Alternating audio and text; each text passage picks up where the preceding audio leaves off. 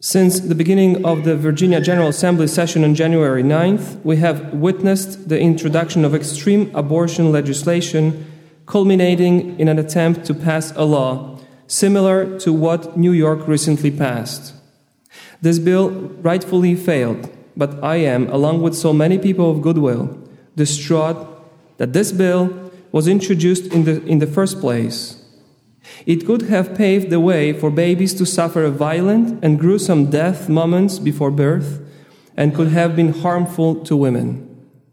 My hope is that this bill failed because the elected officials of the state legislature recognized that it was an evil and impermissible offense to human life and our collective decency. Abortion of a baby in the final stage of pregnancy borders on infanticide. Our government, however, may be willing to cross that border and go even farther. In a staggering admission, Governor Northam stated that after an infant is delivered, the mother and the family should keep the baby comfortable, resuscitate the child if that's what the mother and the family desired, and a discussion would ensue. This attitude and the bill that was defeated this week reflects a new level of deep-rooted animus against the inherent goodness of every child. The governor's statement and this bill demonstrate how far abortion advocates are willing to go in taking the life of a precious child. This is a critical moment in the life of our church and our society. I call on the faithful and people of goodwill to advocate for the right to life of all people, including the unborn and those children whose lives are at risk, even during the process of birth. In Virginia, with the assistance of the Virginia Catholic Conference, we must make our views known to our elected officials on all issues where the right to life is at stake. Through the Diocese of Arlington, we continue to offer assistance to expectant families in need and those who are suffering after the abortion. Families who need help should contact the Diocesan Office of Marriage, Family and Respect Life, or go to the Arlington Diocese website. This is the bishop's letter. It's a truly serious issue. As we know what happened in New York that opened the door to abortion to basically the last day of pregnancy. This is an outcry to heaven, and I think all of us must do something, not be silent. We cannot just sit and say, that those things happen in different places. Recently I heard a very nice comment, actually was part of a homily. It's like, think about the fire in your house, and your children will come to you and will say, there's fire in the kitchen. And you say, don't worry, the fire happens in other houses as well. That's a common thing. They happened before, and there will be fires again. There is a fire in our church, there's fire in the society, and we must do something. So this is a reminder from the bishop that we all have to stand up for this, whether with prayer or speaking up, we all have to play some role. Now we're coming back to what we're celebrating today. Just a note on St. Blaise. There will be blessing of throats after when we finish the Mass. And just a note, who was St. Blaise? Some mysterious figure from the 4th century. He was a bishop and martyr. He was martyred in Sebasta, Armenia, around the year 316, and the legend has that when he was in prison, was on his way to prison, a mother came with her young son who had a fishbone lodged in his throat and was almost dying, and Blaise prayed over him and commanded the child was able to cough, so the child was able to cough up the bone and lift. That's why now St. Blaise is this patron saint for those who suffer, especially from the disease of a throat or any other illness too. That's why when you hear that prayer, may through the intercession of Saint Blaise, may the Lord cure you, may He heal you from the disease of the throat and any other illness. But one thing is required whenever we pray. It's not a magic spell. It's our faith. It's faith that makes miracles. And we come to Jesus, who makes miracles. And in the gospel, today's gospel, just to connect what we heard last week, is just the same gospel passage. We heard one part of that, and today is the second part of that. So Jesus was talking about, he took the scroll of the prophet Isaiah, he started reading it, and he said, this is it. It's been fulfilled today in your hearing, in your sight. I am He.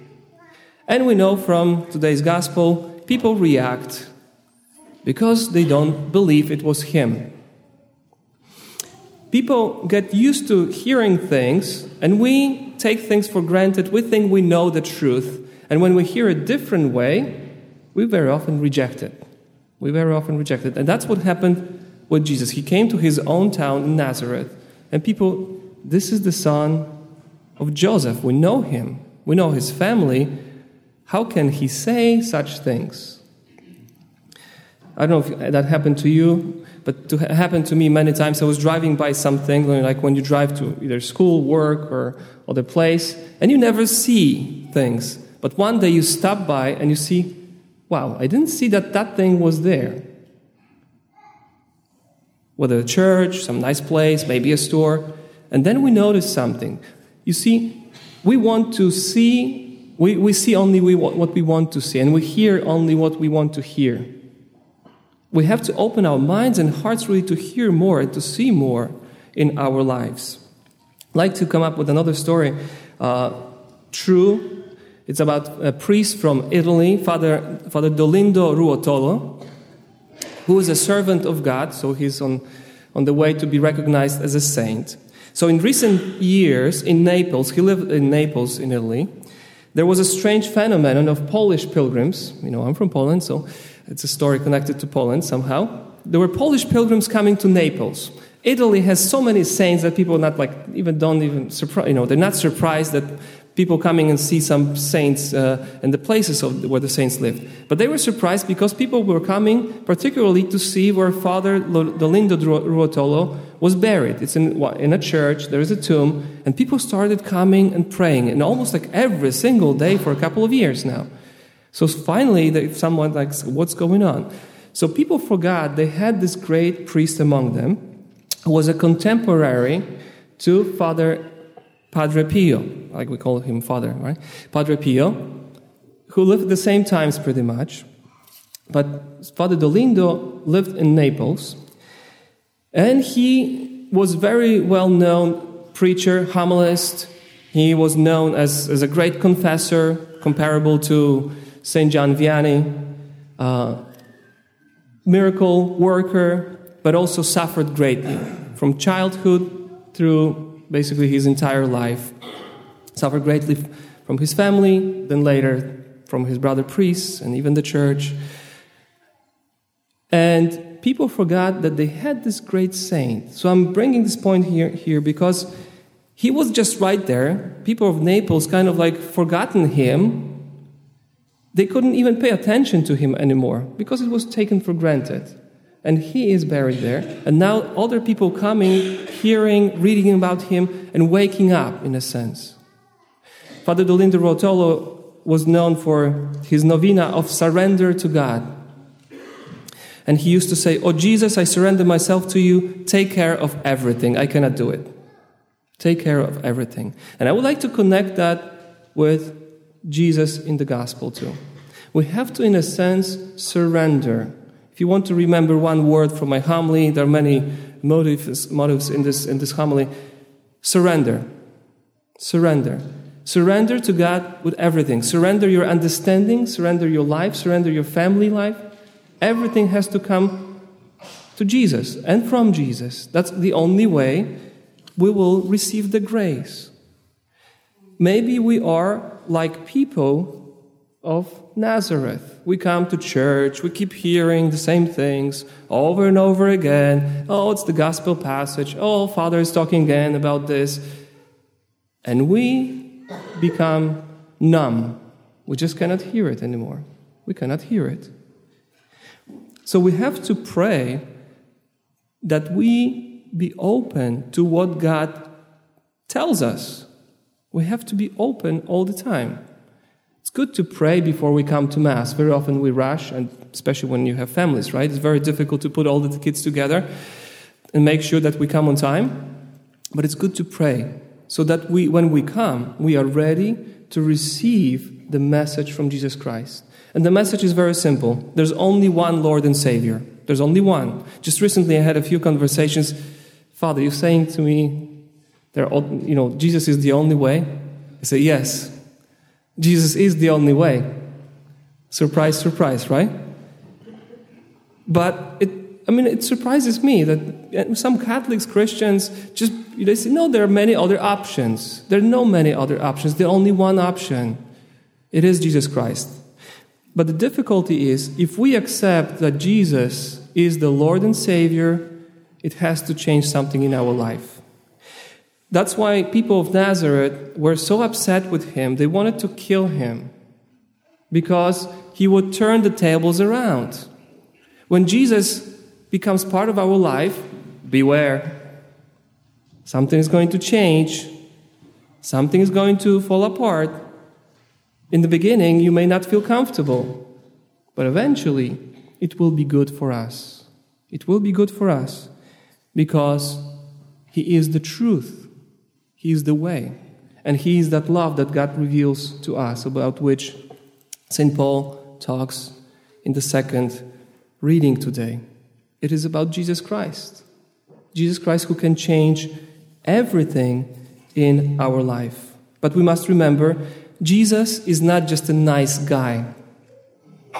It's kind of, I know that the way I'm saying this, Jesus is not a nice guy. We have to remember that. People think that, we come to church and there's a sacrament of niceness, right? Just be nice. Don't worry. That's enough. It's not about niceness. It's about truth. Learning in Jesus Christ. And Jesus is not a nice guy. He is powerful. He cast out demons. He calmed the storm. He raised the dead. He is powerful and he changes our lives, but it is up to us if we receive him. And how we receive him? We receive him through the church. The church is the voice of God in the world, as imperfect as it is. Through Scripture, through the sacraments, particularly through the Holy Mass, here is Jesus. And also through other people who will speak on behalf of Jesus Christ. But it's up to us again to receive the Word of God. We look at the saints, particularly those who received Jesus, like St. Blaise today, and especially the Blessed Mother, because she said yes to God's Word from the very beginning. And we see that only through the acceptance of Jesus Christ we can find salvation. And we find really better living here and now on earth. Sometimes we forget. We try to find different ways, something better. It is only in Jesus, brothers and sisters. There is no other way. So, surrender. That's the only way to salvation. Amen.